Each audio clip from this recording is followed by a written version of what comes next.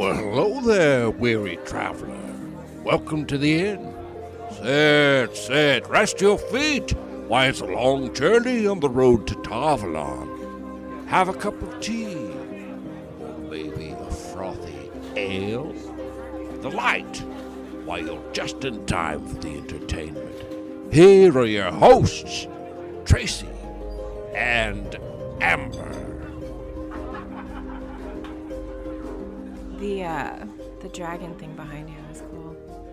Ah, dragon. Mm-hmm. Yeah. I never, when I first started reading the books, I never thought about the dragon as being, sinuous like that, almost that oriental style dragon. In my head, it was, medieval looking, but Oh, yeah. I think this one is so much better. You found your glasses. I found my glasses. They were under the bed. That's what happens when you fall asleep at night, and watching Supernatural and then realizing that you're too tired. I love that show. I admit it. I think I want to start watching that just as something to I don't know, see in the evening, or that, or maybe Buffy or something. Just I can turn my brain off. Yes. It's real good for that. Sometimes it's a bit dark and torture heavy, but for the most part, we were talking last night, and one of my friends was like, you should really watch The Gilmore Girls. And I was like, there's not enough of a horror factor for me to want to watch The Gilmore Girls. Sorry. I have to send you a picture of what I was watching last night. Okay. Here's screenshots of what I was watching last night. Do you know what this is? I don't know. Do you know who it is? No. What is this? It's the actress who's playing Egwene. Really? So I thought, I want to see our own Egwene. I think her name is Madeline. I don't remember what her last name is. I don't remember her last name either. Anyways, she's in this kids movie, Dora. I saw Dora? that. Yeah, Dora the Explorer, Where's My Backpack? Yes. Yeah. So before I went to bed last night, I was like, I'll just turn this on. It has her in it, and I'm curious to see her acting chops. You know what I mean? And I saved it just specifically to send to you because it's so relevant right now. Look who she's dressed up as in this picture. Oh. Isn't that crazy? That's awesome. She's RBG with her descent collar on. Yes. My heart. Yes. So, what is her name? Madeline. It's Madeline Madden. Madeline Madden. We're bad super fans. No, but there's this scene where they have to come to the school dance dressed up as their favorite star. And there's just this quick little snippet of her walking, and I had to pause it. And I was like, oh my God, she's dressed up as Ruth Bader Ginsburg. I had this internal moment. I was screaming yes, it's so cool. I love that. Though I've only seen her in Picnic at Hanging Rock. Ooh, I'll have to watch that. I don't know if it's available. I feel like it was a limited run series, but I don't remember. It had Natalie Dormer in it, which was really what got me to watch it because I really like her. Yeah, I really love Natalie Dormer. She's great in The Tudors. I haven't seen her in The Tudors. I haven't watched. She's Anne. She's Anne Boleyn. And she's so good at it. I love her. Yeah. Margie. Yeah. R.I.P. God, I loved her. I was so disappointed, how she dies in Game of Thrones. Same. I was like, what? Wait, what? No. They start barring all the doors, and I'm like, uh-oh. Yeah. That's an instant bad sign. God. So disappointing. So very disappointing. Oh, hey.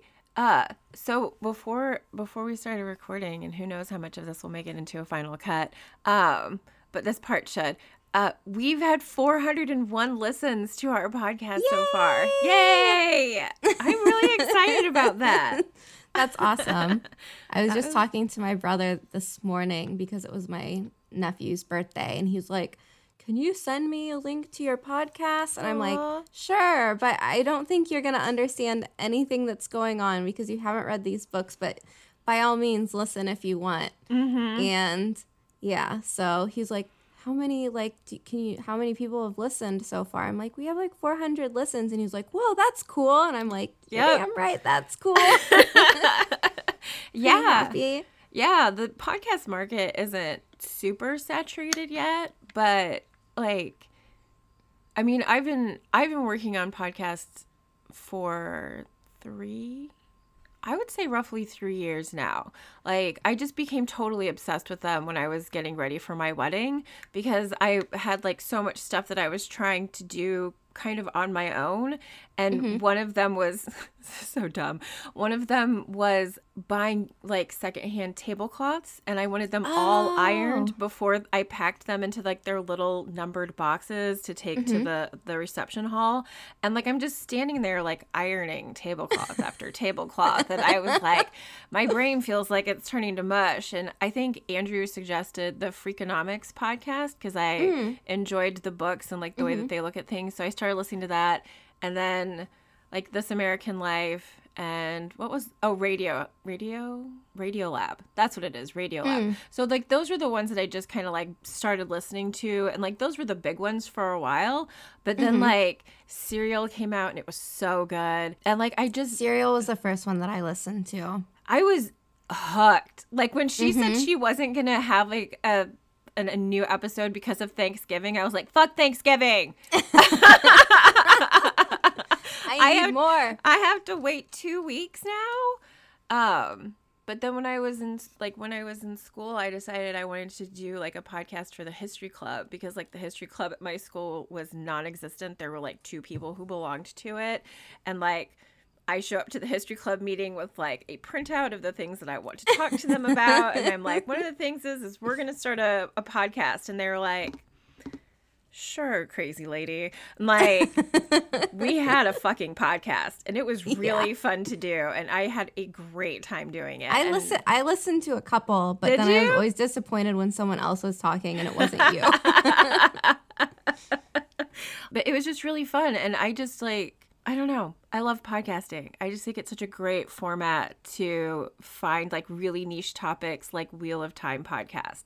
Because that's just it, is like, it's not like we picked some mainstream topic yet. I mean, if the I would love for it to be a mainstream topic. Yeah, like if the show does well, I can absolutely see this becoming a much more mainstream topic. And of course, I've mentioned it before, I really want the show to do well. I saw someone post something the other day on Twitter, and it was like, I can't wait for like I have toe to be like in the general lexicon of like people talking. And I'm like, oh my God, yes.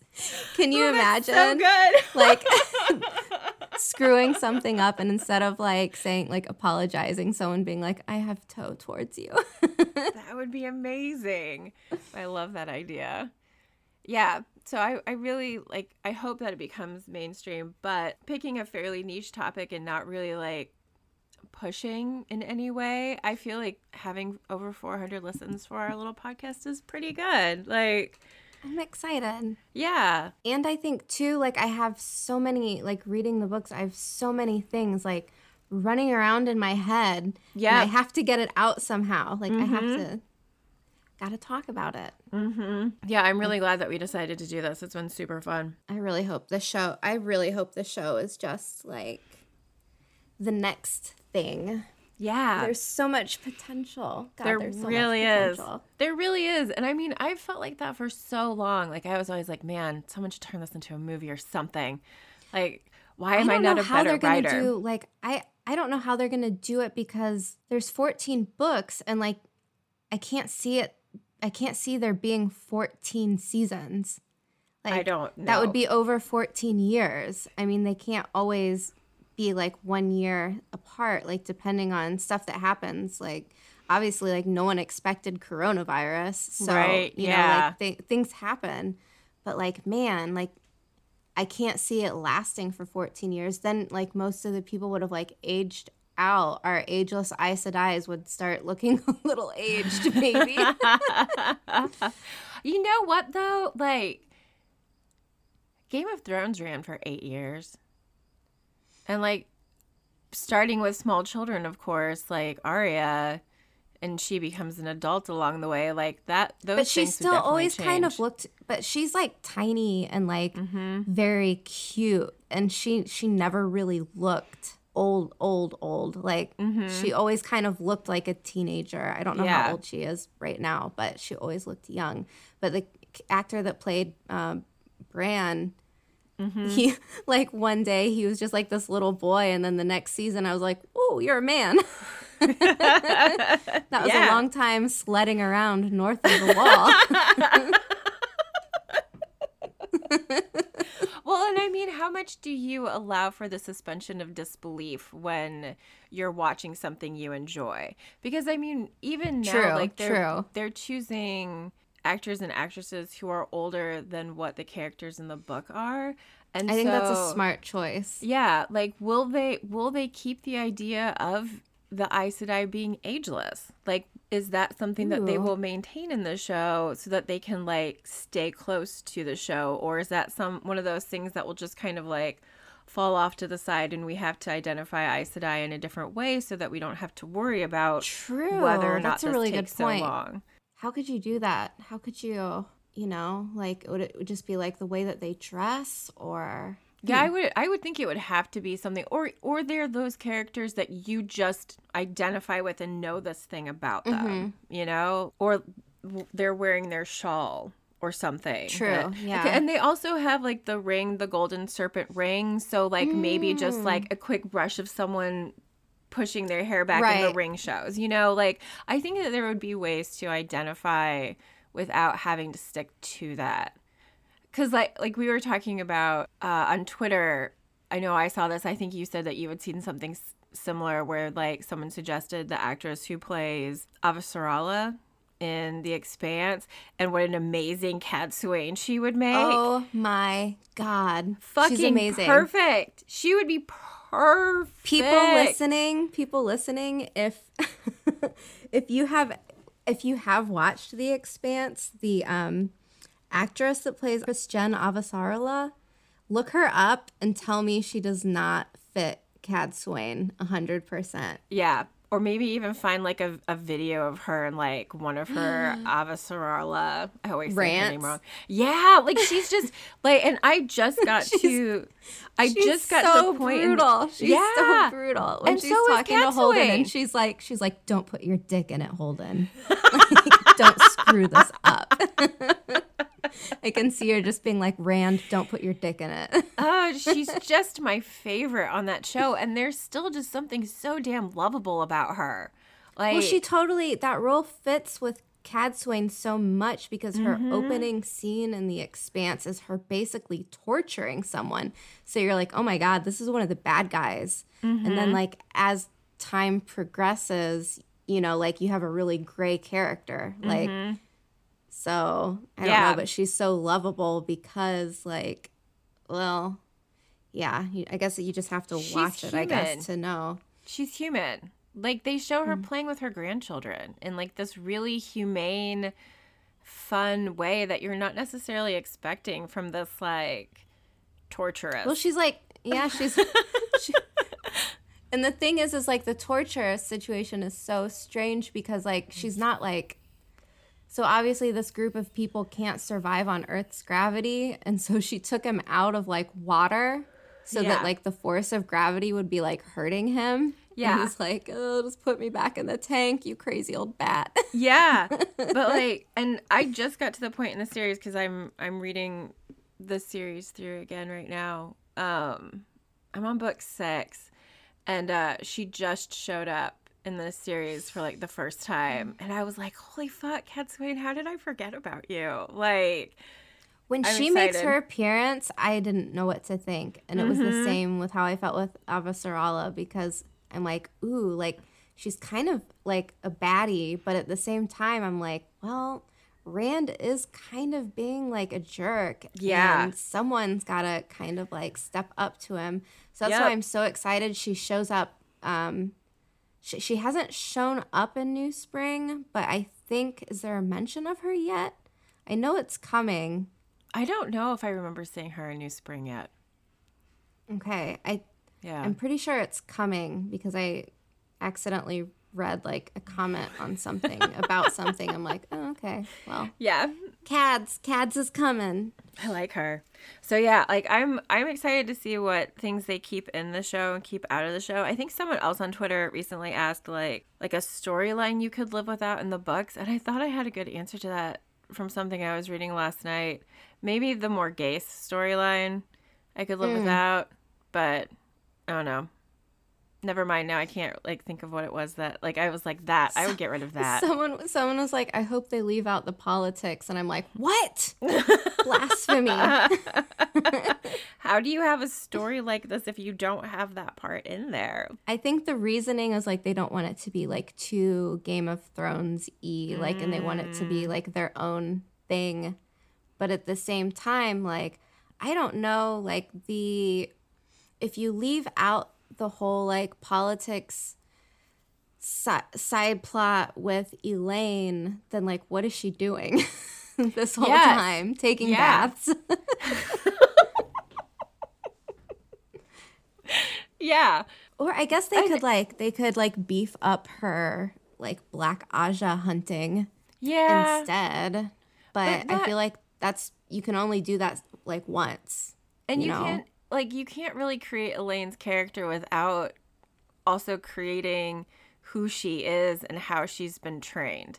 And like she is Andor. Like she is our connection to Andor. Mm-hmm. And like I just got to a point in the book. I don't want to talk too much about like things that we haven't like. Anyway, like who she is as the daughter heir like really shows up, and like I don't know. I like if you've read Eye of the World, like this isn't a spoiler. So if you haven't read, no, this is actually in book 7. But we know from Eye of the World who she is. Oh, okay, right? Yes, from that aspect, yes. I think like okay. I don't think talking about Elaine and who she is any kind of a spoiler, but like this particular part, like in the book with what happens and where she is in the book, like talking about that would definitely be a spoiler. So anyway, I think you have to have the politics part of it. Like you can't have like the nobility just walking up to the throne and being like, hey, this is mine, thanks, see ya. Like no opposition whatsoever. Yeah. And I mean those machinations happening in the background, those subtleties of like who's the good guy, who's the bad guy, like that builds so much around the story. I just don't think you could, and that's what makes the Robert Jordan book so brilliant, is that it has all of those things in it. Like right, like complex. how many times in these chapters that we're covering today do they mention Desdemar?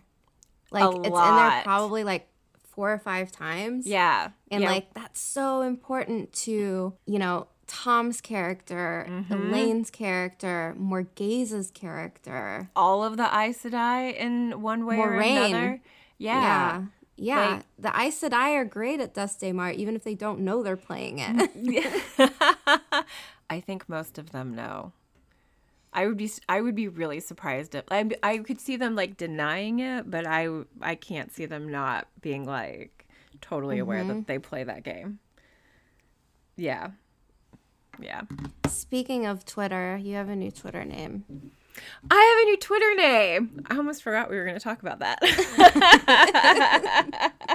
People need to know these things. It's true. So I've been on a baking kick recently because got that new KitchenAid. Yeah. My 6-year-old accidentally broke my old KitchenAid mixer, and it was devastating. And anyone who has one should have sympathy for me. And anyway, and Target you give it like a proper goodbye before you chucked it. Actually, so it can be repaired, because that's one of the good things about KitchenAid mixers is like they're designed really smartly, and I won't go into the details of how like this is just a relatively minor repair that needs to be done, but the repair wasn't going to happen anytime soon, and it's baking season in my house. Like once fall hits, like you had that KitchenAid. Yeah, so I upgraded and got a really cool new KitchenAid mixer, and I'm absolutely in love with it, and made this ridiculous cake for a friend that included like cotton candy meringues as like part of the decoration. And when I posted a picture of it on Twitter, because like all I could think of was today I'm Laris, mistress of the kitchens, like as I'm like walking around like putting together this gorgeous cake, like, And it's stuck. yeah, I was like, I want to be that all the time. Is anyone that already? Because I mean, seriously, I take pictures of my food all the time. I am. Do you know why I love Mistress Laris of the kitchen so much? Oh, fuck. I can't even say. No. I know, right? I'll wait till later on, maybe for our spoilery discussion. You know what though? I'm gonna pull this up because the Wiki Wheel of Time page has like a really great like little sum up of her as a character. I know exactly what you're talking about. I know exactly what you're talking about. I was like, this is so good. I love this. Wait. Who's going to be fastest? You. It's a race. Mine is being dumb. Let's see. A woman of surprising knowledge and shocking past. Right? She's so good. Well, and I mean, like, this is what I felt like suited me really well. Although almost everybody who knows me is like, oh, you're so nice. I'm like, you don't know me. But, and so under personality, it says, Laris is a seemingly stubborn and harsh woman. This, combined with the common and ignorant perception that stout people are stupid, has led to many to underestimate her. Mm-hmm. And I can't read that part because that would be a spoiler. Laris is in fact politically skilled, highly intelligent, deeply trustworthy, and extremely fair-minded. And I was like, how do they know me so well? Yes.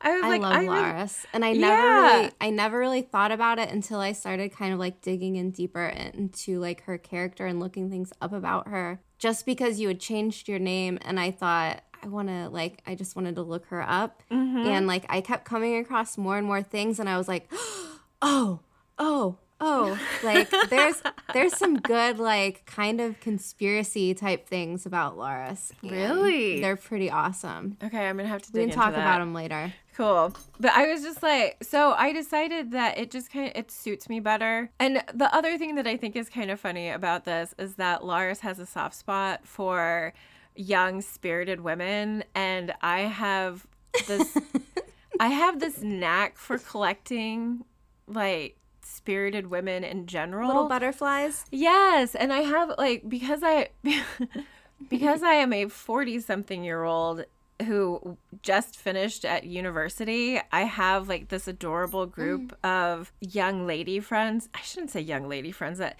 they're all in their 20s, but they're just so delightful. They're so driven and so smart. And I'm like, come over to my house. I'm baking cookies. Yeah. Let's have rosé and cake on the patio. Like, I'll make the cake. Me. Yeah, so like I feel like it's a name that suits me really well. You're making me very disappointed that I don't live closer to you. I'm really sorry. And everything has been coming out really well. And it's the mixer. It's magic. I just fucking love it. Like, what all can Mixer I make magic. in my mixer today? I made a beautiful meatloaf the other day. It was fantastic. Like, everything that comes out of it is so good. Anyway, so new Twitter handle is @MistressLaris. Because somehow Laris, Mistress of the Kitchens, is just too long of a Twitter name. Is there any underscore or anything, or is it all one word? It's just all one word. Yeah, Mistress Laris. So That's yeah, you. That's me. Mistress Laris. I feel like I've found my identity of Wheel of Time character. I just needed to like look a little harder for her. Is that why mine is still forever a novice? Because I'm just like floating around. Like, I don't know. What's this rosebud? I don't know. What do I do with this? I think it's such a clever name. It's still kind of like incognito. Like, I'm not an actual person. I'm just one of those side characters that show up. Yeah. Like the one that like delivers like a note. Like, someone wants to see you now. Don't remember me. You maybe have a last name, but probably not. Yeah. I'm like, you know how there's like the A characters and there's the minor characters, and then there's like someone whose name gets mentioned one time and they never show up again. That's me. That's you. But secretly behind the scenes, there's so much more to you. I love it. Enigma. Should we go ahead and... We probably should. Yeah. Okay. Like, get started on... Okay, so today we're doing New Spring recap, chapters 11, 12, 13, and 14, right? That's our plan. And then I'm going to start with chapter 11. And I'm actually, like, I kind of want to get through... Like, I'm not going to rush through stuff, but I really want to get to chapter 14. Because I really feel...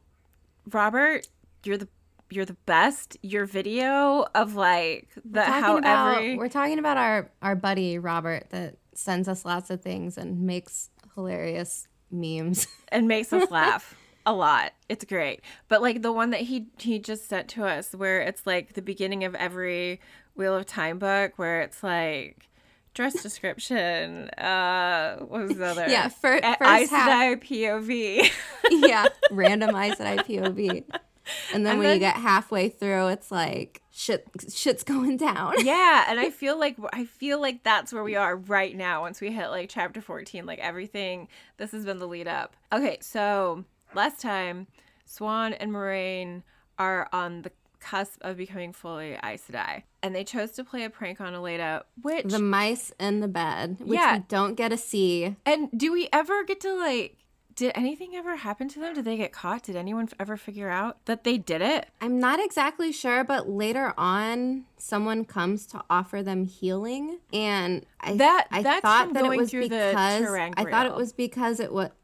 was because of the tightness from taking the oaths that it was like uncomfortable.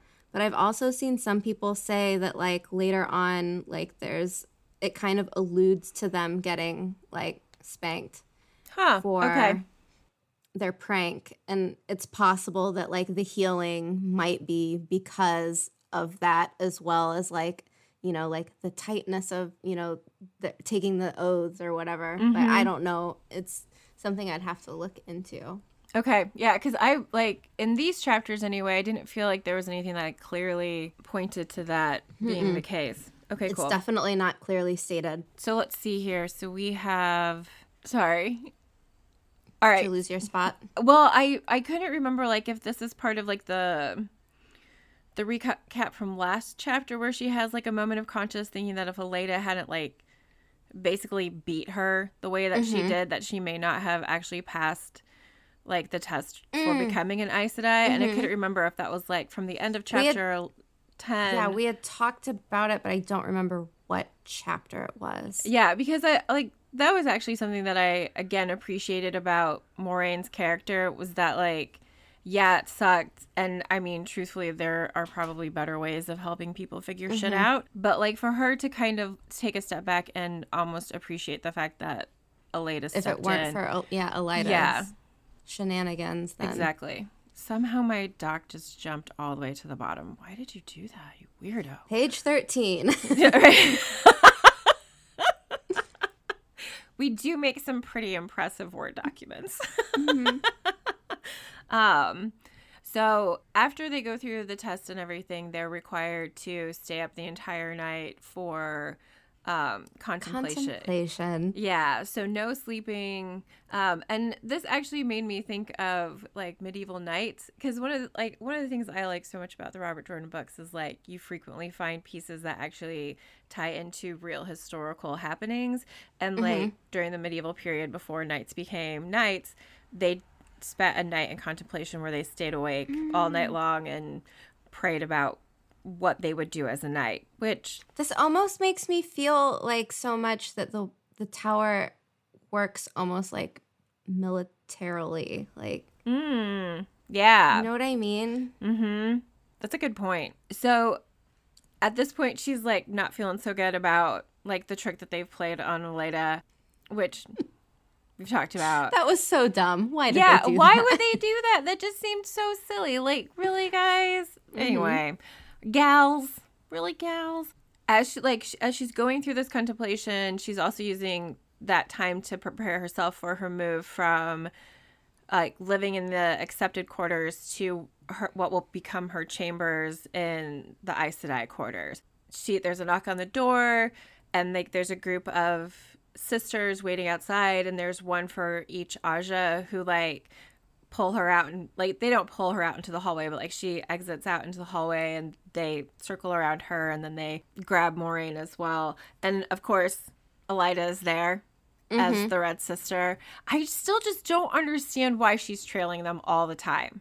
I don't understand this, and I don't know if we ever get any kind of explanation on it, but I'm always like, why in them? I almost feel like she had some type of foretelling that they would be important to her. Oh, wacky. Somehow. I never thought about that. But she doesn't know like if it's a good thing or a bad thing, because we've seen her foretellings later on. And so, how she gets it most of the time? Oh, wait. Well, Should I say that? we can just bleep it out. And how bleep she gets it bleep. You guys figure that out. But what I liked about this was like, this is the first time Moraine's kind of starkly compared her level of power to Elaida's. And she says in the book, never again would Elaida be able to make her quail. And I love that she's like, yeah, what do you guys say about it? Like, I like that she looks at it and recognizes it, and like that's just like a little extra chip on her shoulder.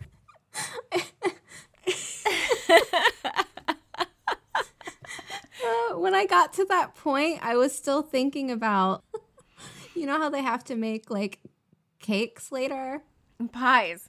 Pies. When it said that she wouldn't be able to make them quail, I was thinking like the bird. Like the bird. Good Lord. She would never be able to make them quail again. What? Roasted with butter. Okay, so next they pick up Swan and they start the procession down to the room where they were also tested. Tamara, the Amyrlin seat, the Amyrlin seat stands there and the ritual begins. Like, another thought of Moraine's was, if her face remained smooth, her heart fluttered, because I was like, mine too.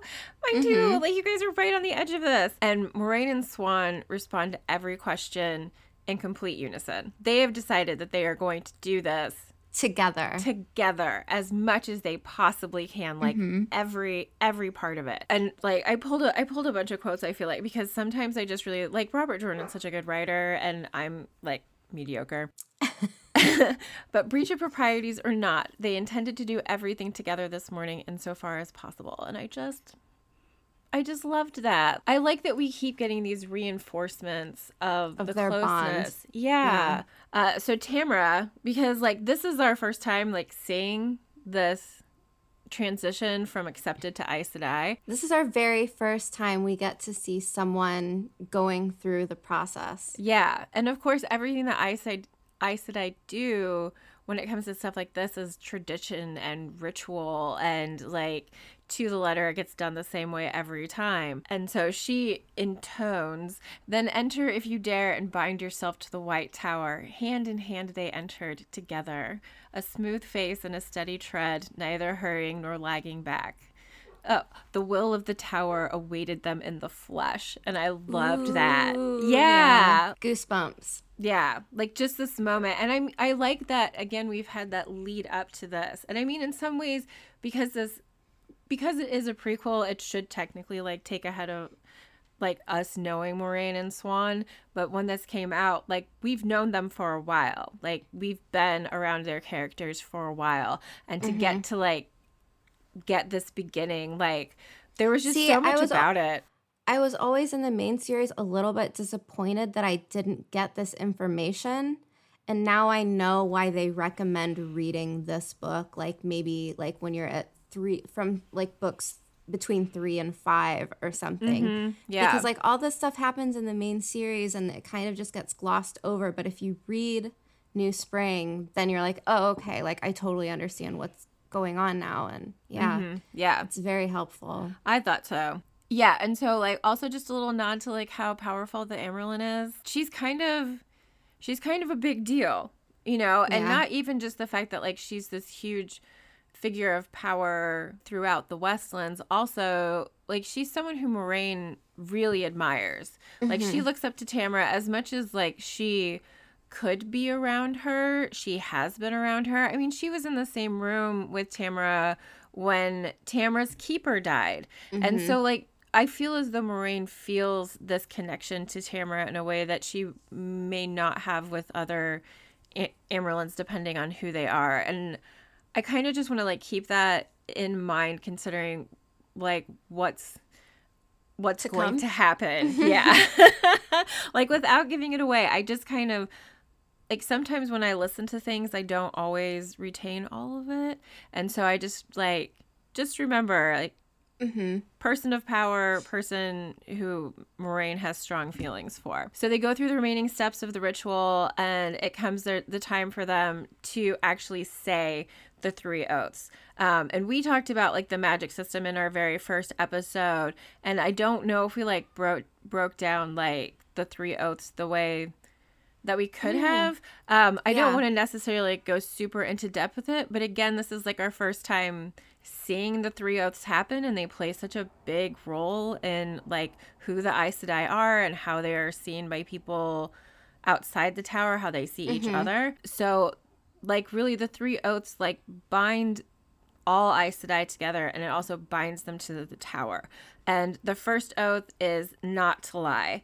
And Moraine mentally tests, like, at this moment, whether or not... Up is down. Yeah, yeah. And she was like, her tongue would not work to utter it now. So she can think falsehoods, but even the idea of trying to speak them is immediately... Doesn't work. Yeah, it's immediately prevented. The second oath is to make no weapon for one man to kill another. So don't do that. So power wrought weapons in Terangrial. Maybe is that why they can't make, Terangrial now? Maybe. Like maybe that's if it's if it's a part of the oath, maybe they just lost how to do it after not doing it anymore. Maybe. That's a really good point. So no more, like, power wrought weapons. Yep. Because, I mean, all of the power wrought weapons that we know of are thousands of years old. Like, that's one of the things that gets mentioned, is that the age of them is just incredible. So, yeah. Huh. It's a possibility. It is, yeah. I hadn't really thought about that as an implication for that particular oath. Like, I don't know what I thought they would, like, I think, like, cannons and bombs and, like, things like that, you know? Yeah, yeah. And then the third is to never use the one power as a weapon except against shadow spawn or in the last extreme of defending their life, that of their warders or that of another sister. I love this one because we don't get until, like, later on in the series, there's a situation where there's Aes Sedai, like, about ready to be in a fight, and they're like, no, the enemy's not close enough, we can't do anything. And they have to wait literally until, like, death is on their doorstep, like, people, like, inches away with knives, and then they're like, okay, like... Or just walk into it. Like, I'm pretty sure, like... Yeah, they can't walk into it. No, they... Can they? Because I thought I remembered in one of... There's a situation where they're standing where they're at, but they don't advance. You know what I mean? They just stand there, like, waiting for the enemy to come, and then they're like, okay, well, they're close enough now, so... Okay. I guess we can protect ourselves. So it's so sneaky, the way that they have to get around these things. Sneaky. Yeah, there's definitely something about the 3 oaths that hinders as much as helps. Like, I don't know. And I know that that's something that, like, kind of comes along later in the series as well, is, like, the effectiveness of, should it even exist? Like, there are questions around the 3 oaths. See, but there's always, like, a contradiction, too. Like, they can't make weapons, but they can make people weapons by bonding warders. So, like, a warder is, like, they're so deadly and they're so strong, but, and they can do fighting on behalf of the Aes Sedai, where the Aes Sedai couldn't. So there's always these little, like, loopholes. ways around it. Yeah, loopholes. Yeah, that's another good The point. Aes Sedai are full of loopholes. They are masters. Yes. So the Oath Titans physically on Moraine, like she feels the sensation of these tightening of the oaths inside her body. Like being a stuffed sausage. Yeah. Sounds uncomfortable. They just keep saying like how uncomfortable it is. She's like, oh, the light, Mm-hmm. Oh. Yeah. And so in the book, she thinks invisible and utterly flexible, yet oh so tight. This feeling that her flesh was being compressed would fade, but not entirely for a whole year. So for like an entire year, this like tightness. And I almost wonder if that is intentional, so that it's always something that's on your mind for that first year as you're like adjusting to it. But at the same time, like immediately she couldn't even speak, like make her mouth form the words for what would potentially be a lie. So maybe no reminder is necessary, but I don't know. I was just like, maybe there's a practical reason around that. I don't know. Maybe I it's just seem cruel like sometimes too. Well, because I don't know, like it's so strange because we see, so many instances later on where the Black Aja is able to kind of do things their own way. They have their own, it's not really an oath rod, but they have their own ter'angreal.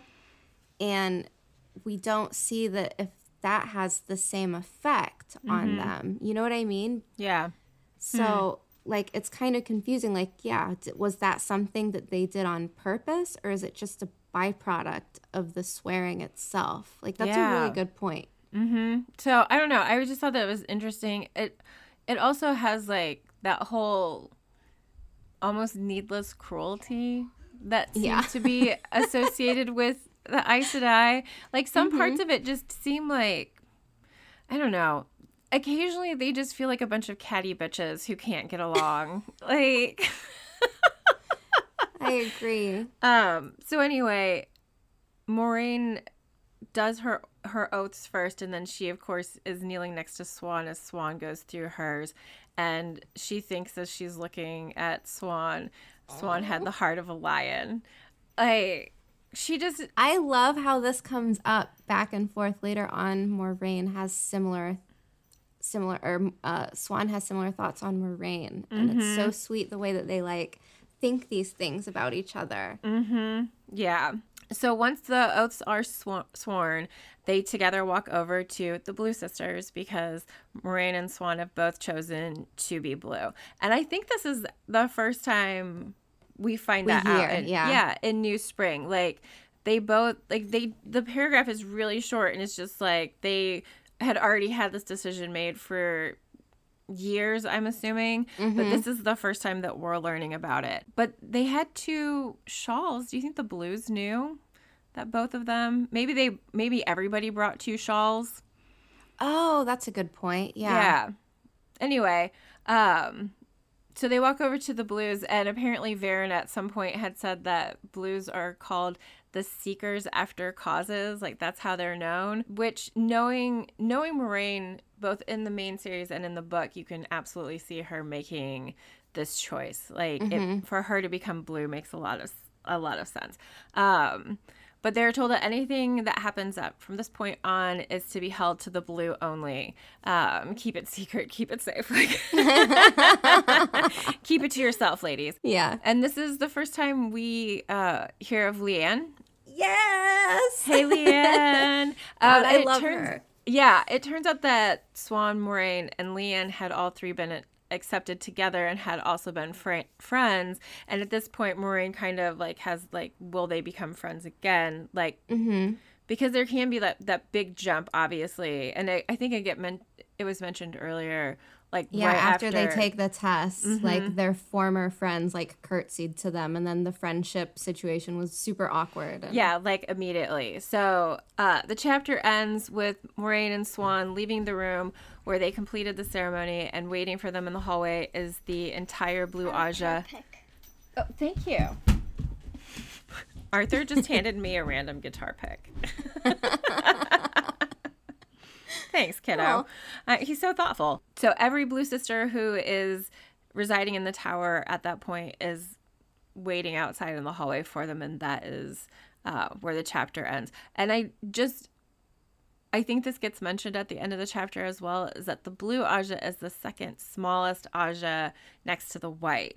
So they're not joining like the popular group. Yeah, and I'm surprised that the blue is... It's like the yellows, then the reds.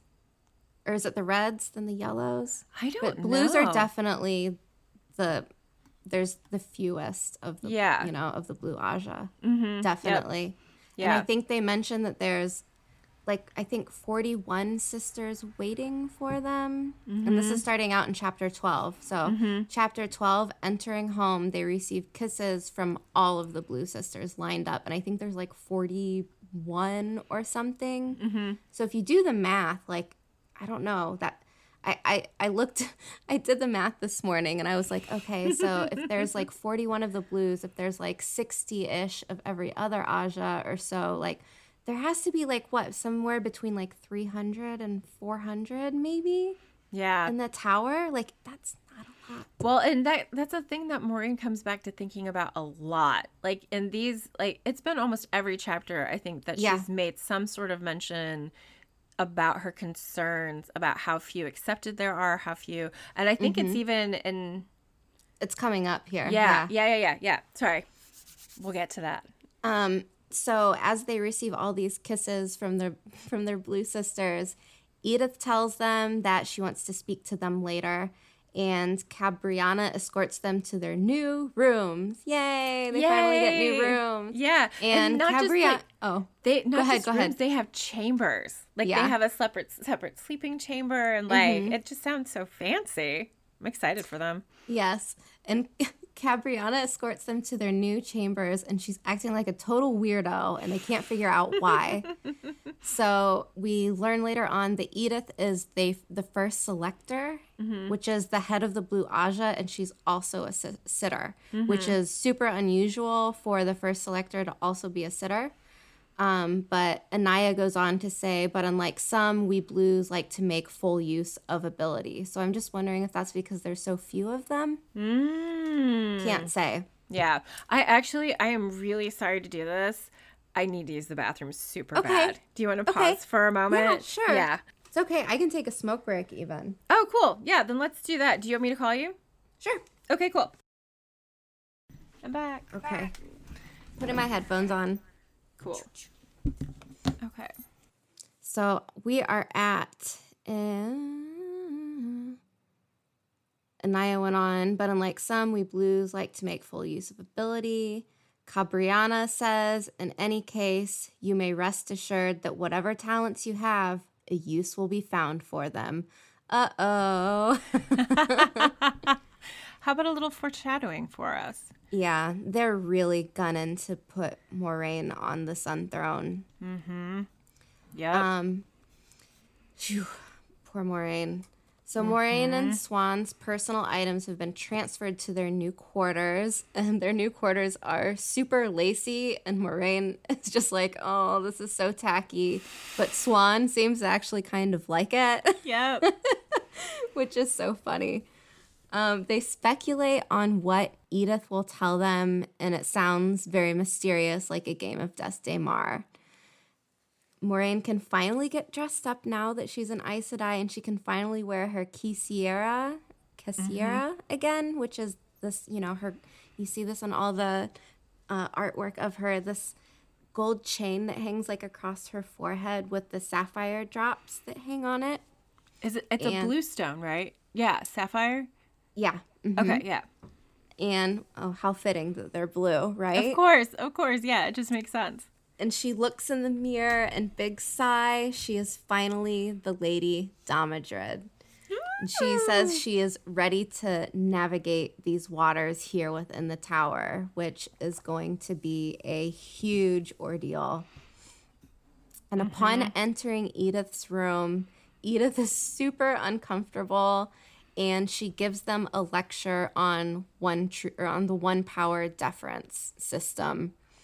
And we've never really, I think this is the first we get a description in book really in detail. And as an accepted, it's normally considered extremely rude if you're a novice or accepted to bring up how strong someone is in the one power. You just don't do it. But as she explains now, they have to compare. Yeah. Everyone that they come across, they need to compare how strong their power is in comparison to this other person. And if this person is higher up than you, then you must submit to them, basically. And what's even worse is if you screw up and someone with a higher power than you, if you kind of like order them around, then you'll get a really harsh penance for it. And in this case, whoever you offended sets the penance. So you have to really be careful because, you know, you're going to have to be walking on eggshells up until you kind of get a feeling for it. And the only instance where this deference doesn't come into play is when a sister is appointed above you. So I would assume, like, if you were the Amerlin, obviously, even if someone has a stronger power than you, the Amerlin's word still goes. Or maybe if you're a sitter or, you know, keeper of the chronicles or whomever. Yeah. And another instance would be if you're an emissary. So, like, if you're on a diplomatic mission and, for example, say you were I'm having a brain fart right now. Like if you were Elida in Andor working for the Queen, if one of your sisters show up and says, like, I have a letter here, you know, that you need to do this, it doesn't matter if that person is much lower in the one power than you. Since they're an emissary from the White Tower, you have to do what they say. Yeah. So it's pretty clear cut, except for not knowing for sure. Like if you're, say, like very, very similar on the same level of power as someone, how do you navigate that? And this is where things get real tricky. And Moiraine thinks to herself, at what point does deference become obedience? And she thinks, you know, she has to observe this closely. And this is where all of her training in Cairhien comes into play, because she's, you know, now she's the Lady Damodred, and everything that she's kind of trained for is going to help her in the situation of sitting back, waiting, looking, not playing her cards before she knows, you know, what she's dealt. And it sinks in now why Cabriana, when she escorts them to their chambers, why she was acting so strange. It's because Moiraine and Siuan are much higher up than Cabriana. So then they're like, oh, okay, now it makes sense. And Moiraine knows that she needs to be very cautious because she wants out of the tower as soon as possible, and she doesn't want to offend someone and end up, you know, being punished and sent off on a farm somewhere. She wants to find the Dragon Reborn, and she can't do that if she's constantly getting in trouble. Yeah. And then Catalea shows up, and I think I really like Catalea's personality, but she also is like super rude to Moiraine and says, oh, and you're the pretty little doll that I've heard about. Yes. You must be Moiraine. And Moiraine is just like, oh, like holding back with with everything that she can, not trying to have an outburst, just having her Aes Sedai calm. She's just thinking like, how rude. And Catalea shows up and asks Siuan, like, hey, I want you to come look at this. It's a puzzle. And Siuan takes a look at it, and it's pretty obvious Siuan makes quick work of it. And she knows right away. And Catalea is impressed and whisks her off away. And now Siuan is pissed because she hasn't gotten a chance to eat, but she's just like, come with me. And Siuan has to do so. Yeah. And after Siuan is whisked away, Anaiya shows up and heals Moiraine. And this is, it says that it's because of the constriction feeling from taking the 3 oaths. And Moiraine is feeling much better. She can still feel the tightness, but it doesn't feel painful. Mm-hmm. And she says that Tamra, the Amyrlin, has sent for her. So, dun, dun, dun. Dun, dun, dun. And then we move over to Siuan's point of view. And she's stuck with Catalina doing her puzzles for hours. She goes back to find Moiraine really upset.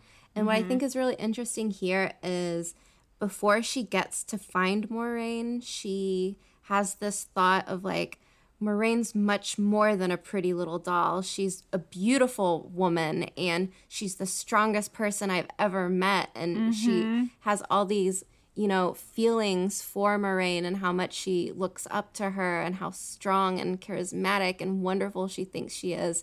And when she finds Moiraine standing here, totally defeated, she's, you know, struck.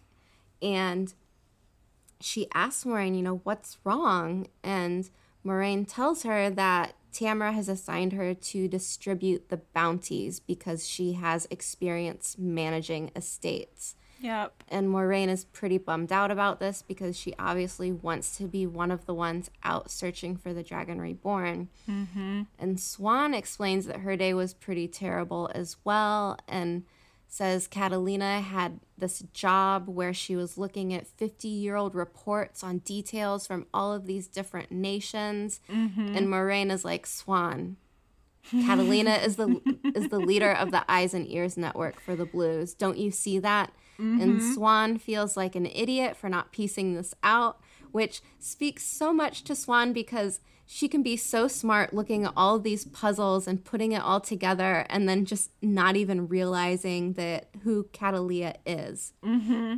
Or Satalia. I'm sorry, I keep saying her name wrong. So she tries to cheer Moiraine up, and she says, you know, it'll only take a few months until you finish with the bounties, and afterwards you can leave. And since Siuan is now helping Setalia with the Eyes and Ears Network, she'll plan to send word to her. Mm-hmm. And she's also, you know, saying like, it's going to be okay. It's going to be okay. And she's even astonished that she can speak these words, thinking that it might be like a lie, but she must really believe it in her heart that it's going to be okay. Yeah. And Moiraine explains, you know, this is very unlikely that this is going to work out in my favor. And she, you know, basically starts crying and tells Siuan that the White Tower has plans to put her on the Sun Throne. And this is a really, you know, huge part because she's been keeping this secret from Siuan. Mm-hmm. And she kind of, I think she breaks down because she's been keeping this secret from her. And, you know, she just does not want this to happen because she knows that an Aes Sedai queen could potentially divide the nation. And I think she's too smart to want to be put in that position knowing what it would do to her nation. Yep. So, and it's always like, you know, that story of like someone who doesn't want to lead would make a great leader, but Moiraine is just not feeling it. She doesn't want to do it.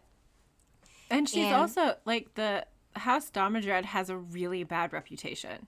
Yeah. And she feels almost like, I wouldn't say cursed because Siuan or Moiraine is definitely not what I would consider a superstitious person, but she definitely feels the weight of her family's name on her shoulders. Yes. And how much she doesn't really want to have that as like her, I don't want to say baggage, maybe baggage is right. Yeah. But like she doesn't want that baggage stepping onto the throne as well. So she's got several reasons why she doesn't want to be doing this.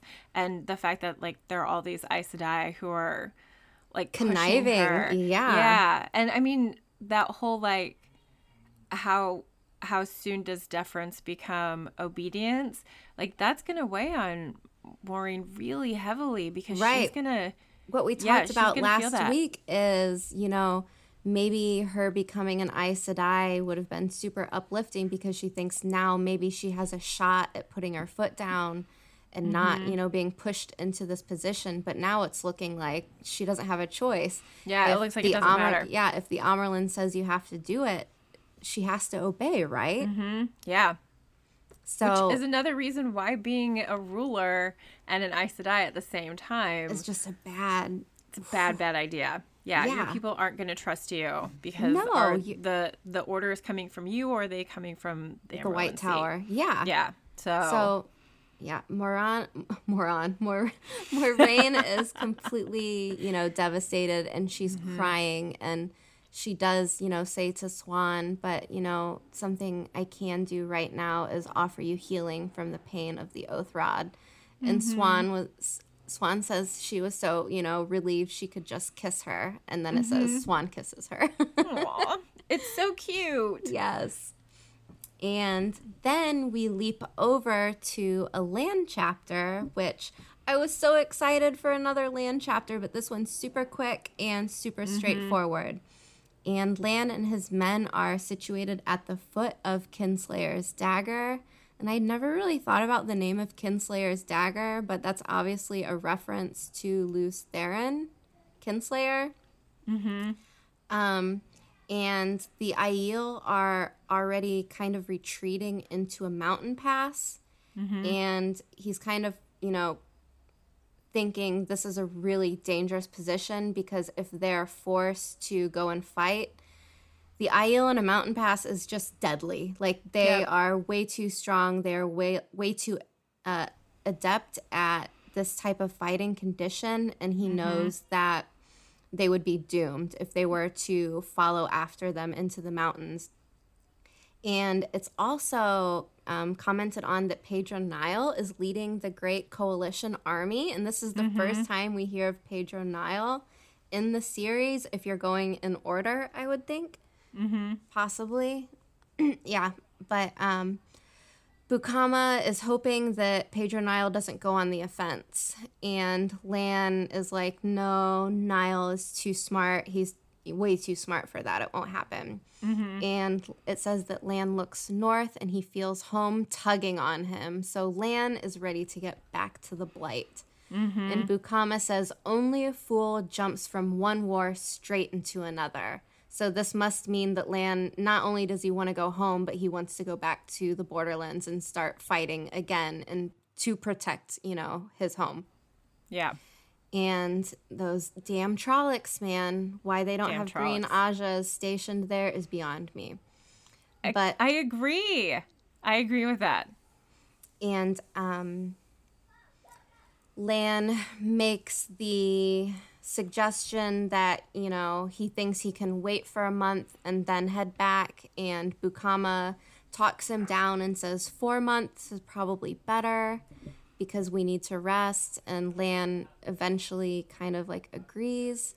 The army is dispersing and the Aiel are retreating, and Bukama and Lan turn south towards Andor and Tyr. And it's quoted, Lan did not speak at all unless Bukama addressed him. He felt the pull of home sharply. All he wanted was to return to the Blight and no encounters with Aes Sedai. Which, knowing anything about this book, I don't think that's going to happen. But Lan is just ready for battle into the Blight, and I'm so worried for him. I'm just making a guess here that something's going to happen to Bukama and something terrible is going to go on, because think about it. Lan he's got nothing really left to connect him to his home except for maybe his Hadori that he wears. And everyone basically that smuggled him out is dead except for Bukama. So I'm just like, oh God, if anything happens to him, I'm going to be devastated.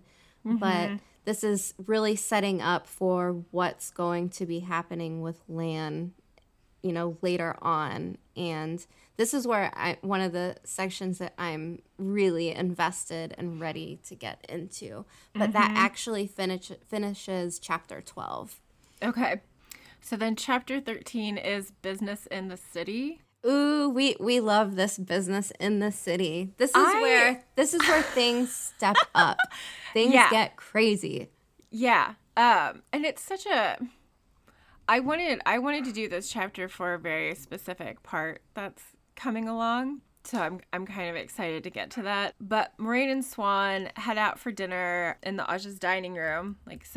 like this is another Their first for us. Yeah. Yeah. Like we're getting an opportunity to see a little bit more inside the tower than I think we usually get to in some ways. And I'm not going to go into a whole lot of detail because that's what reading the book is for. But when they return to the blue Aja's quarters, Edith calls them again in to talk with them, and she gives them a stipend of 1,000 gold crowns each.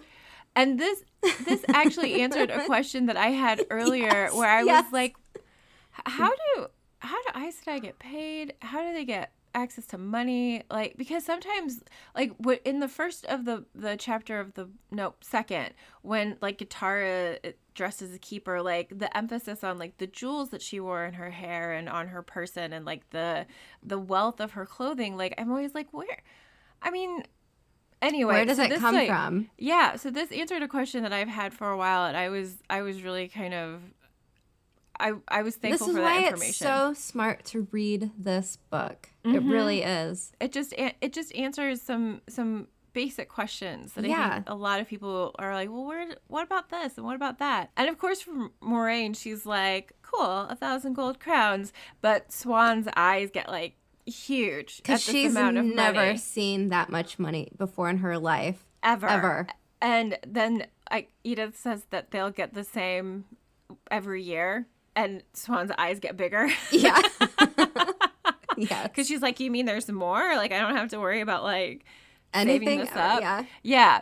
And so this is one of those chapters that also shows very stark differences in Moiraine and Siuan. Like the fishmonger's daughter versus the noble woman. Yeah, the niece to the king even. Like, it's not even that she's just a noble woman. It's that she's like a very high-ranking, wealthy noble woman. So she, of course, has her own banker outside of the tower, and Siuan chooses to keep her money banked with the tower. And I don't completely understand like what all differences those are, or what is there an Aja that manages the books? Like are the Browns responsible for that? Like, do they have clerks that take care of that? I feel like that I don't know. Right. So I was inner workings of the tower. If anyone has any idea. Yeah, I love who's the, Secretary who are the of Treasury? Yeah. Who handles that stuff? So Moiraine takes a sedan. Is it a sedan chair? Sedan chair? I don't know how it's pronounced. They are also historically accurate. Like, those used to be in use back in the day. And this just killed me. So what happens when an Aes Sedai gets into one of these chairs is some man walks in front of it yelling, "Make way for an Aes Sedai."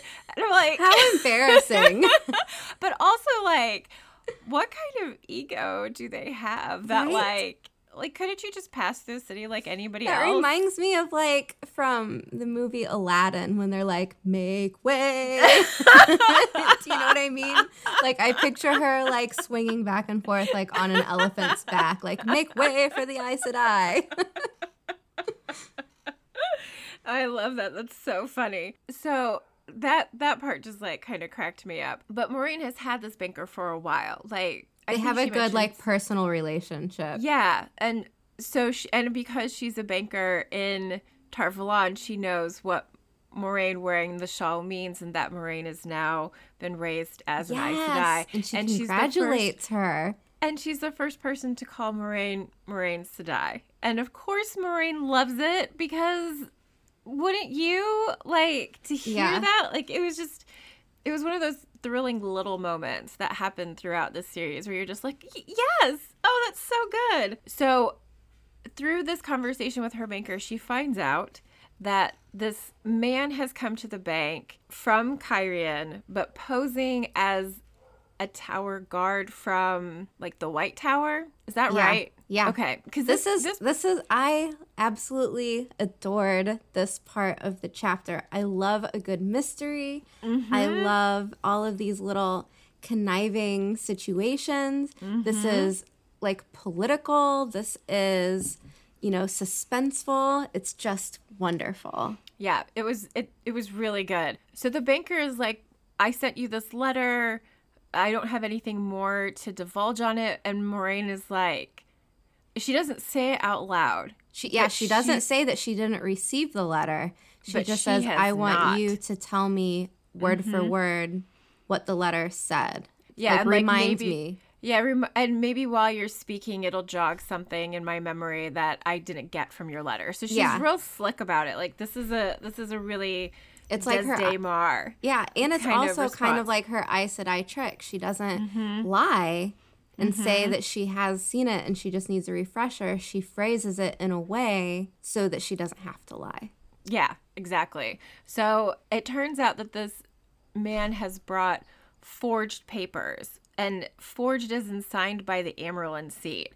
But this banker lady is like, I know what her signature looks like. I'm very familiar with it. I knew there was something wrong.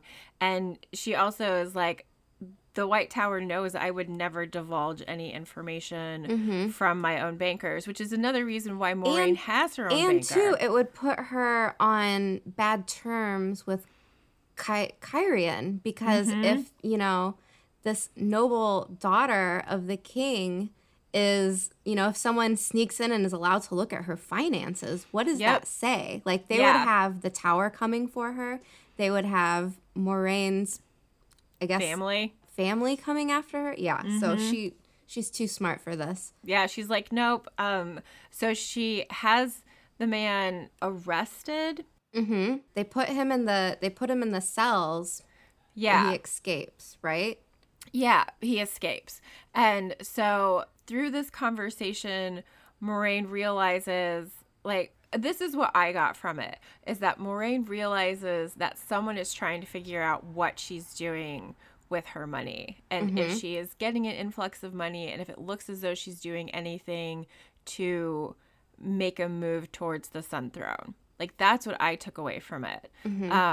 And this is also, like, one of the reasons why Moraine is not banking inside the White Tower. Yes. Is that because they see all of the Ajahs as They equal. would see all of her transactions. They would see all of her transactions. That would be like someone looking at, like, every single thing you've ever bought. Like, oh, you bought this. You know.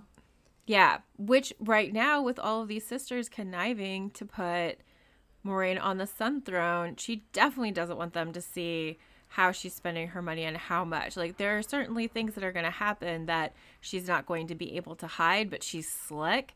And so while she's with her banker, she, like, puts the first step of her plan in place. Like, she's like, I'm not bolting, but I'm going to be ready. Like, I need to have certain things in place. So she has her banker write up letters of rights for her to hold, and it doesn't really, like, divulge this fully. It's more like, I feel like it's insinuated that she's making these kinds of arrangements with her banker. Does that feel right?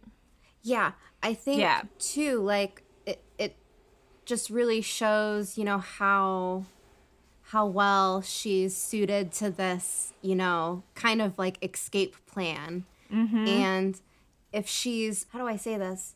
If she trusts her banker and she knows that there's that mutual trust, because this person obviously was like, no, I didn't let anyone look at your finances and I know better than that.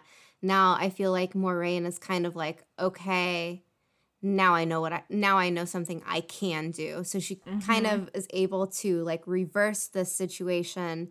And yeah, like you said, she makes her first play. Yeah. And, like, she says, like, as she's getting ready to leave, Light, she had to find a way out. Like, she's feeling this, like, trap kind of, like, tightening around her. And so she says that this is not to run away, but to be ready. And I love her right now. Just, like, her intelligence, her forethought, like, you are not going to tell me what I'm going to do. I have a plan and I know what it is and I'm going to make it happen. It doesn't matter what you are trying to do to me. Like, this is just, like, and it just shows how smart she is not to have her money put with the Tower Bank, I guess. Yeah. She's a very intelligent woman. And now it's time for dress shopping with Moraine and Swan. This is hilarious. This is so like comical. It's so good because Can you again, imagine? Could you imagine if they put this in with the TV show? Like, it'd be so good. It'd be so good. And I'm sure some people would feel like it's just fluff, like it's not necessary, but it's such a like great moment. It really is, and it is one of those moments that like gives you a deeper look again at who they are as women and what their background is. And how things work in this world. Exactly. Because I was not expecting this. I thought, it was just going to be like, oh, they go try on dresses, whatever. Yeah. But then we get to see the inner workings of how things go for people living in this world that aren't Aes Sedai, just even normal people. So we don't get that very often. Well, one of the things that I found really interesting in this, so they go, like, Moiraine asks around among the Blue sisters, like, for a good seamstress, and she decides on this particular seamstress, and her and Swan go there together. But the seamstress doesn't curtsy to Swan or Moiraine. And I thought that was really interesting. Like, this woman really thinks well of herself and her skills to not curtsy to an Aes Sedai who would, at the very least, get like a head nod from a king or queen, I would assume. Right. Like, it just, I was like, wow. Like, she didn't, okay. That just, like, little things like that jump out at me when I read things like that. So, again, like, that little look into this particular world. Do we get a name of her by any chance? We do. I don't think I actually wrote it down. I was like I want to say Tamore, Tamore, maybe. I'm sure it's around here somewhere. Yep. No, you're correct. Tamore. Oh, yeah.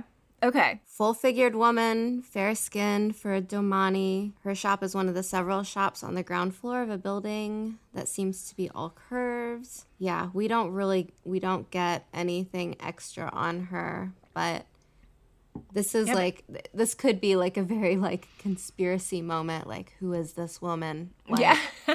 So apparently she just, thinks very highly of herself. Yeah. I was like, wow, like, no, okay. So Swan orders 6 dresses, all in wool, and asks if there's anything less expensive than the wool she is picking out. Moiraine is aghast. Yeah. She's like, can I speak with you for a moment, please? And, like, that kind of happens, like, just a little further along because Moiraine orders 20 dresses, half with divided skirts for riding because she likes to ride. Swan obviously does not. And she knows that she could have ordered less dresses, but right now she's trying to make the tower think that she's planning on settling in.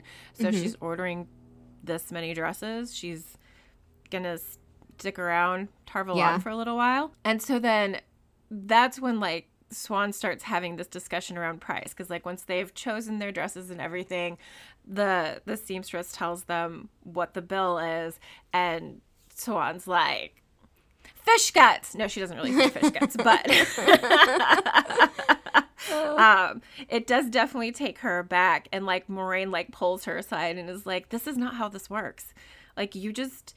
No. You cannot say this to this woman. This is socially unacceptable. A total faux pas. Like, just, it's taboo. And at the same time, how in the world would Swan know that? Like, she's used to, like, haggling for everything in her life. She worked on the docks. She was selling fish. Like, this isn't, that's how she would do things, you know? Like. Yeah. So, like, she doesn't know. And I mean, good job, Moiraine, like, helping to, like, teach your friends stuff and everything. But, like, anyway, this little interaction between the two of them, like, irritates the seamstress who, like, basically pins Swan's dress too tight, like, so that, like, her hips and bosom are more emphasized. Not just that it's too tight, but just to emphasize like boobs and butt, like to make the dresses like as revealing as she could, considering the style that Swan asked for. Yes. And even though Swan had been like, I don't want to, like, show off my figure. And, like, Moiraine knows, even though she's, like, tried to stomp out light blue from making its way into her wardrobe, that all of her dresses are going to be in the lightest color of blue when she first receives them. Mm-hmm. So this was the woman's way of, like, payback. Yeah, like you made me stand around and wait while you had to teach your friend how to behave properly. I'm taking it out on you guys in this little way. This little way. But as they're getting ready to leave, Moraine like tells the seamstress that she wants five more riding dresses, all cut in the strictest Kyrian style, each with 6 slashes across the breast, far fewer than she had a right to.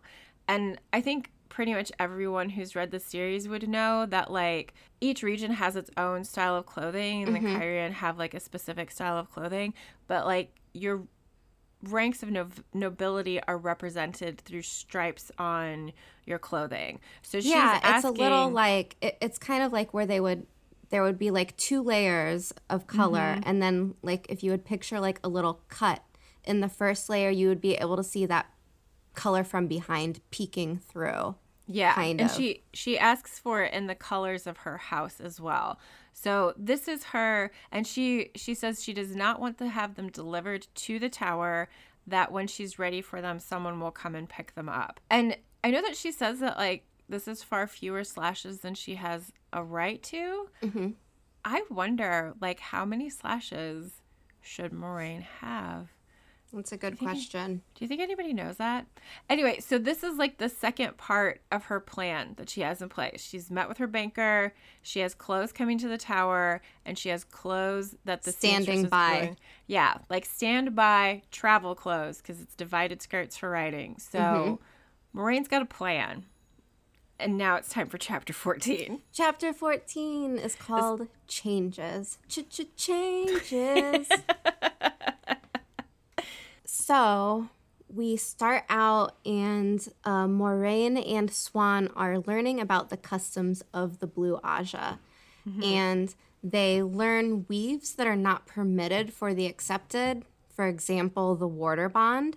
And I'm going to come back to this Warder Bond later on when we're going into more of our spoilery discussion. So I'm going to put a pin in that. Pin in it. Yeah. And the rivalries are explained between the different Ajas. And once again, it is mentioned that they are as complex as a game of Desdemar. So that keeps coming up. And I think that's for whoever thinks that politics should not be involved in the Wheel of Time.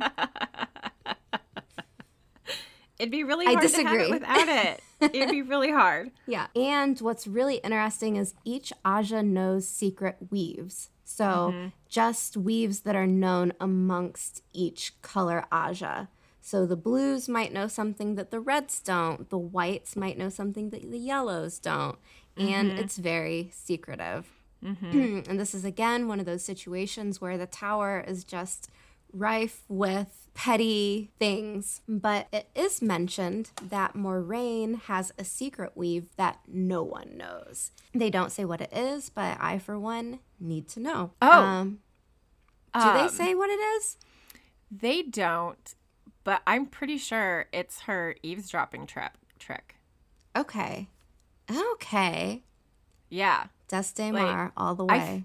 I feel as though it may have been... Because it says she had learned it within the castle growing up. But anyways, that would make sense, you know, if she's trying to like figure things out, what's going on politically within her family and home. Like that's a really good weave to know.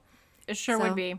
So we'll see. And also wouldn't necessarily be a weave that you would want other people to know that you know. Knew. Yeah, exactly. Yeah. Yep. And they learn how to ignore the cold and the heat, which is so funny because throughout the main series, how many times do we hear complaints of, if I only knew this, you know, stupid weave that the Aes Sedais know to, you know, mask the effects of cold and heat. And it's so funny because, like, Moraine is just learning it right off the bat, and we get right into it.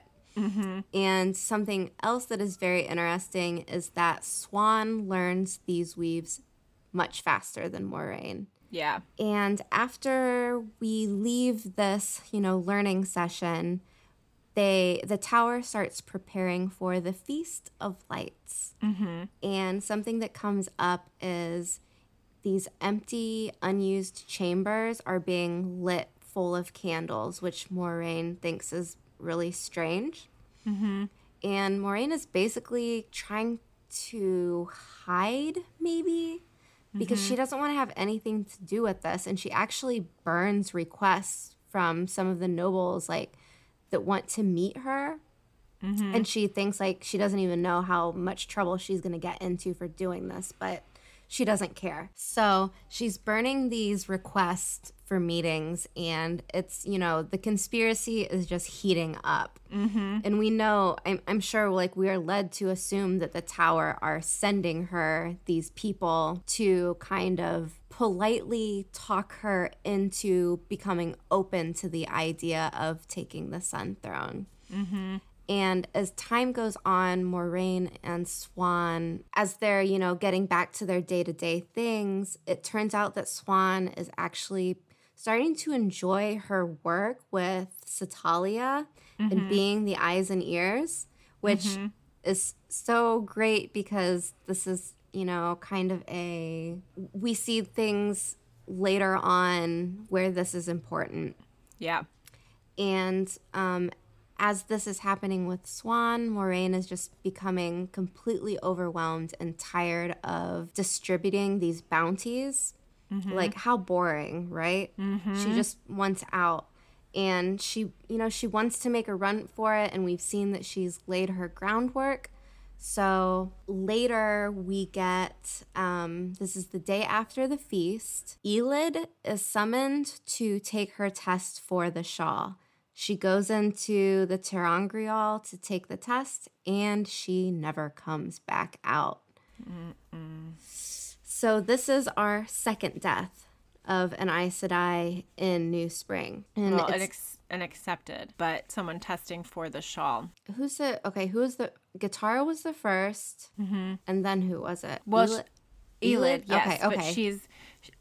more the yeah, she's like someone that Moiraine is connected to. Yeah, she would have been an Aes Sedai, but she obviously dies taking the test, so she failed, I guess. Yeah. Like, well, obviously.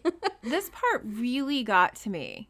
Like, it's a really short paragraph, but it's a really, like, they don't powerful statement about the Tower, because the Tower doesn't announce it. No. Like, Moiraine didn't find out that this happened until days after it had happened.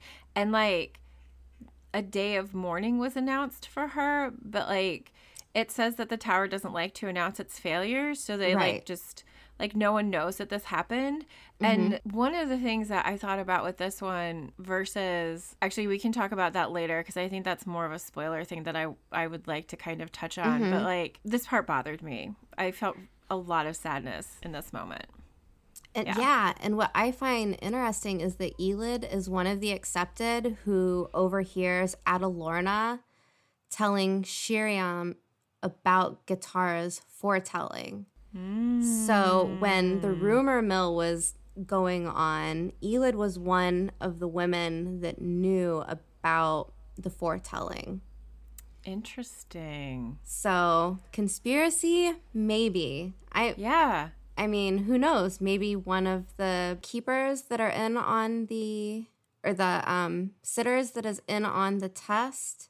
Is it all sitters, or is it just heads No, of it doesn't the Aja? have to be sitters. No, because Elida was there, and she's not a sitter. Oh, yeah.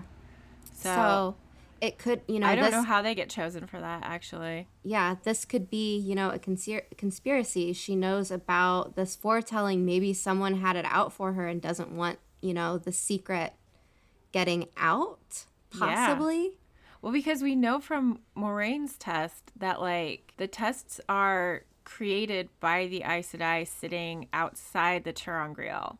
Like, they can see what happens and they direct what happens. So, which again, how cruel is the White Tower that these women think up things that will potentially kill another one of their potential sisters inside this ter'angreal? Like, that's just, is that really necessary? Like, I don't think I'd want to be an Aes Sedai if I knew all those things. I mean, even if you were very low in the one power, wouldn't you want as many people within the tower as you could? Wouldn't you want your numbers to grow? Yeah. But instead, they're making this test so brutal that people don't come back out. So it's either, we know that there are, no, can't say that. I know. There are like pieces about this where I'm like, let's talk about this later in the spoiler part, because this part really, it just made me so sad for this young woman who lost her life when she had all these plans. Like she's a minor character throughout the beginning of this book, but she's there enough that just these little things about her. Yeah. And so it said that she had wanted to be a green, and she had told everyone she wants to be a green and she wants 6 warders. Yeah. Yeah. And so it's like we feel for her because we know about her. And so, like I said, it's interesting because she knows about Katara's foretelling that the last battle is among, the current lifetime of the sisters in the tower now. And she had actually repeated this conversation to Moiraine and Swan. So is it possible she was whacked because she knows of the prophecy? I can't say. Yeah, who knows? And then, very quickly, we learn that Elida returns back to Andor. Thank God. Right. See ya. And things go on. Moraine's friendship with Anaya and Adine grow. And Leanne. I always say Leanne. Okay. I don't know. They become fast friends again. Thank you. Yes, I love her. She's such a great character. Tamara's 5 searchers leave the tower. And Moiraine is just devastated that she's not one of them. Yep.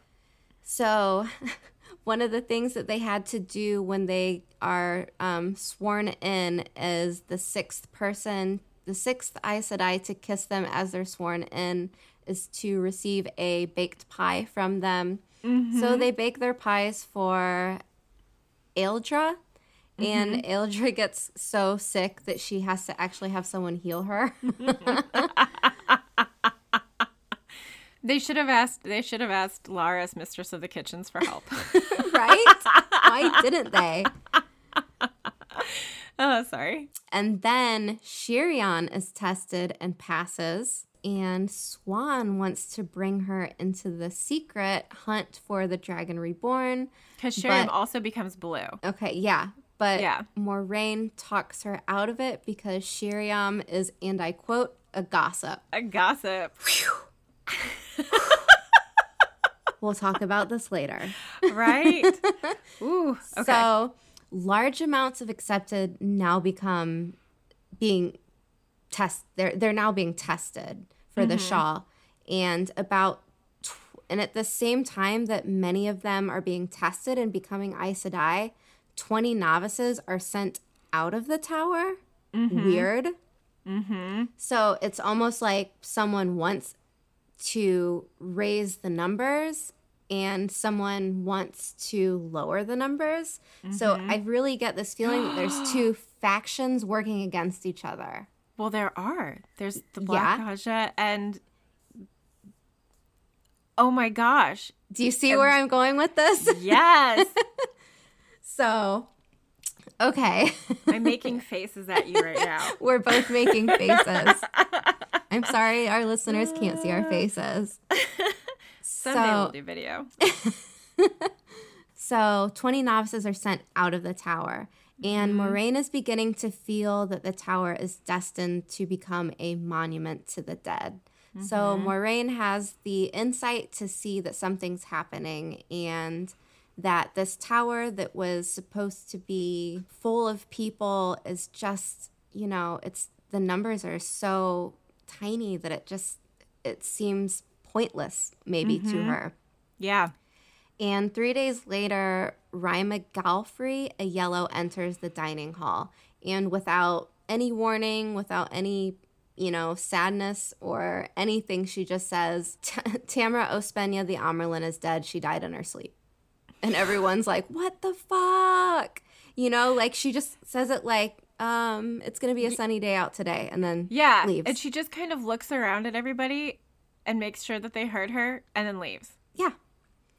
It was so weird. Conspiracy. It was so weird. There's so much going on right now that is just mind-boggling. Yep. So Tamra is dead, and Moraine has the thought that, oh no, what's going to happen with the search? And she immediately scolds herself for thinking of the search first instead of having, feelings of mourning or loss for Tamra.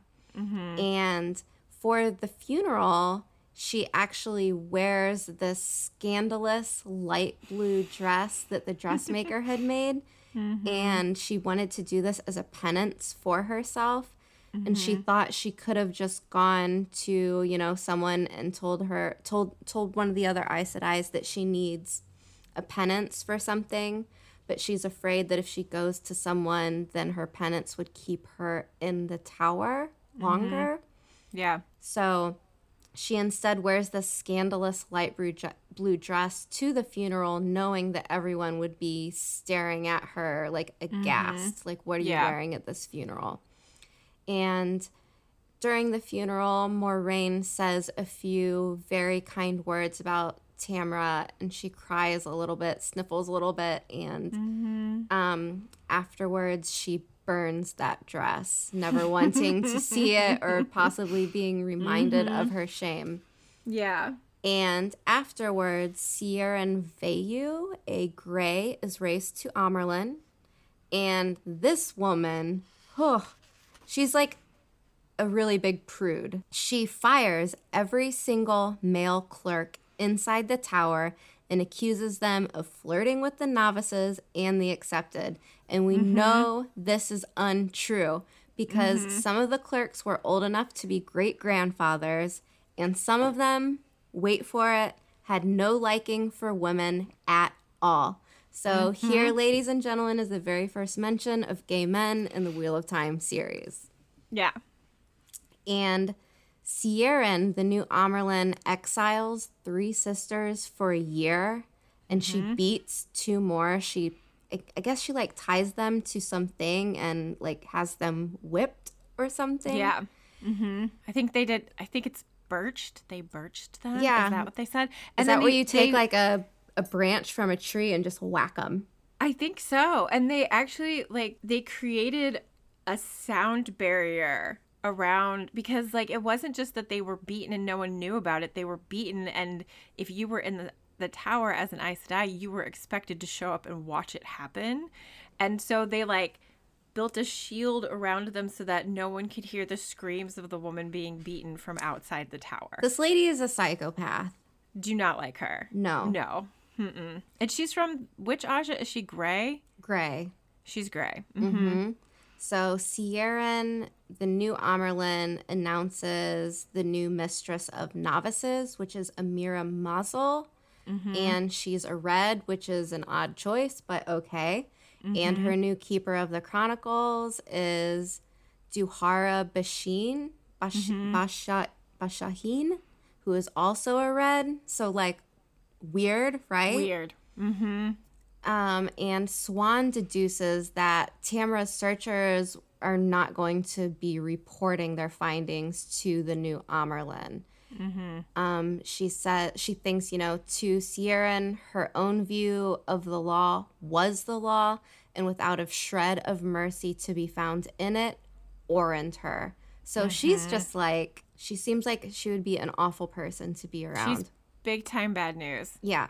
And so here I think we can get this speculation of this is always something that I do when it's stated how awful someone is in the series. I'm always like, dark friend, dark friend, dark friend. And we don't know for sure, but we'll keep going here. And so Moraine goes to Sieran, the new Amerlin, and asks to quit her task of distributing the bounty. Sieran allows this and tells her, don't worry, we'll have needs of you soon anyways. So, And so it's pretty obvious what that means. They want her on the Sun Throne.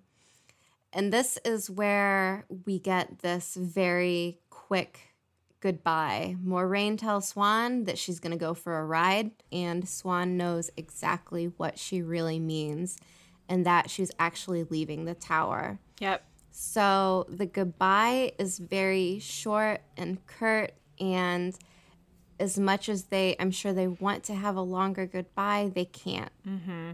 Before she hurries out, she hugs Swan, and they have a quick goodbye, not to draw attention to themselves, and I'm sure trying to hide, they don't want to become emotional because, if Swan's walking around crying, someone's obviously going to notice something's up. Yep. Like, the book says, Swan's breath caught, the light protect you. Like, she gets it instantly when Moiraine is like, I'm going on a ride. And she knows she can't give Moiraine away, and like it has to be And that just short. shows how close they are, that Swan knows exactly what's going on and she doesn't even have to ask. So on the way out, Moiraine is questioned by Edith, which is the head of the Blue Aja and a sitter. And Edith warns her that crossing the bridge would upset the Amyrlin, and this is where Moiraine uses her little Aes Sedai trick, and she tells Edith that she has no intention of crossing the bridge. Yeah. And this is really great because she's not lying, but she's finding a way to avoid the truth. And she tucks her serpent ring into her pouch, and she heads north to North Harbor and gets on a ship called the Blue Wing. So on the ship, she embraces Saidar so she can get a good look at whomever the dock mistress is talking to. And she sees the man and realizes that it's the fake tower guard that the bankers had previously seized. Yep. And she recognizes him because he has the scar. Yeah. And as the ship sets off, Moiraine contemplates what her punishment will be. She's scared but excited, and they now cannot put her on the Sun Throne. Yep. She's leaving. And that's gone. just, yeah. And I liked how this wrapped up. Like, Robert Jordan does such a good job of like using like these really brief sentences to kind of like convey something so much bigger. And so the last sentence of the chapter is, she was off on an adventure as grand as any ever undertaken by an Aes Sedai. And I just loved that. I was like, oh, here it goes. We're on our way. And yeah, I mean, this is where the adventure picks up. I mean, there's conspiracy, there's plotting, there's politics, there's an escape, there's, a crime. It's great. It's great stuff. And what we had previously thought is to do discussion topics afterwards. But because these chapters are so heavy, full of information, our discussion topics are going to be super long. So I think this would be a good way to kind of fix that, is do a whole separate episode with discussion topics, because these chapters were so good and so full of interesting stuff. Yeah, I feel really good about that. yeah. It deserves it. Yes, exactly. There are a lot of things that I didn't get a chance to kind of like pull out for this recording that I had wanted to. And so I'm glad that we're going to come back to it with another recording. And we're also going to like do some like some of our Twitter interactions that we had, because we've had some really fun interactions with the Twitter of Time community. It's such a lovely place to be. Thank you everyone for making that a lovely place to be, and for just like wanting to talk about this all the time, but also just to be kind about things. Like, that's something that I really appreciate. Yeah, we love everyone who reaches out, and we love questions. It's so much fun, hearing from people, and we want to, we want to get to know people too. So like, we love when people are like, oh, I have an opinion on this. What do you think about that? And it's so much fun just to, to get that out there. Yeah. Thank you so much for joining us on this stretch of the road to Tar Valon. We're so excited to share our love for the series with other fans. Thank you, everyone. We will be launching shows every Wednesday and hope you'll continue to join us. Next week, we are going into our discussion topics and spoilers for chapters 11 through 14 of New Spring. Make sure you come back and listen to those because they're going to be good. Yeah. I am looking forward to this. So let us know what you thought of our content. Correct us, send us things we may have missed to our email, roadtotarvalon@gmail.com. You can find us on Twitter. Amber is at roadtotarvalon. That's all one word, right? Yes. Yep. And I am at Mistress Laris, also all one word. We are on Instagram, Road to Tarvalon, and if you have the Anchor app, you can leave us a voice message that we can use in upcoming episodes, as long as that's okay with you. Just let us know in the message if that's something you're willing to allow us to share. If you don't want to leave a voice message but still want to get in touch with us, email us, get in touch with us through social media. We spend a lot of time there. I spend so much more time on Twitter than I ever thought I would. But it's so fun. It started out, you're like, yeah, I don't really use Twitter. Yeah. And now I'm like, look at all these things that can happen on Twitter. This is so nice. So yeah, I feel like there was something that I wanted to add to. Oh, you can find our episodes on pretty much every major podcast app. Subscribe to us so that you always know when we have an episode coming out, and we'll show up in your feed. And that actually helps us with our numbers and whatnot. So that would be lovely if you just what is it? Subscribe. What is it that the kids say? Smash that subscribe button. Who decided smash was a thing? Who says that? Smash that button. If you say that, I'm sorry. But yeah, I think that's everything. Until next week. Thanks for joining us. Safe travels and walk in the light.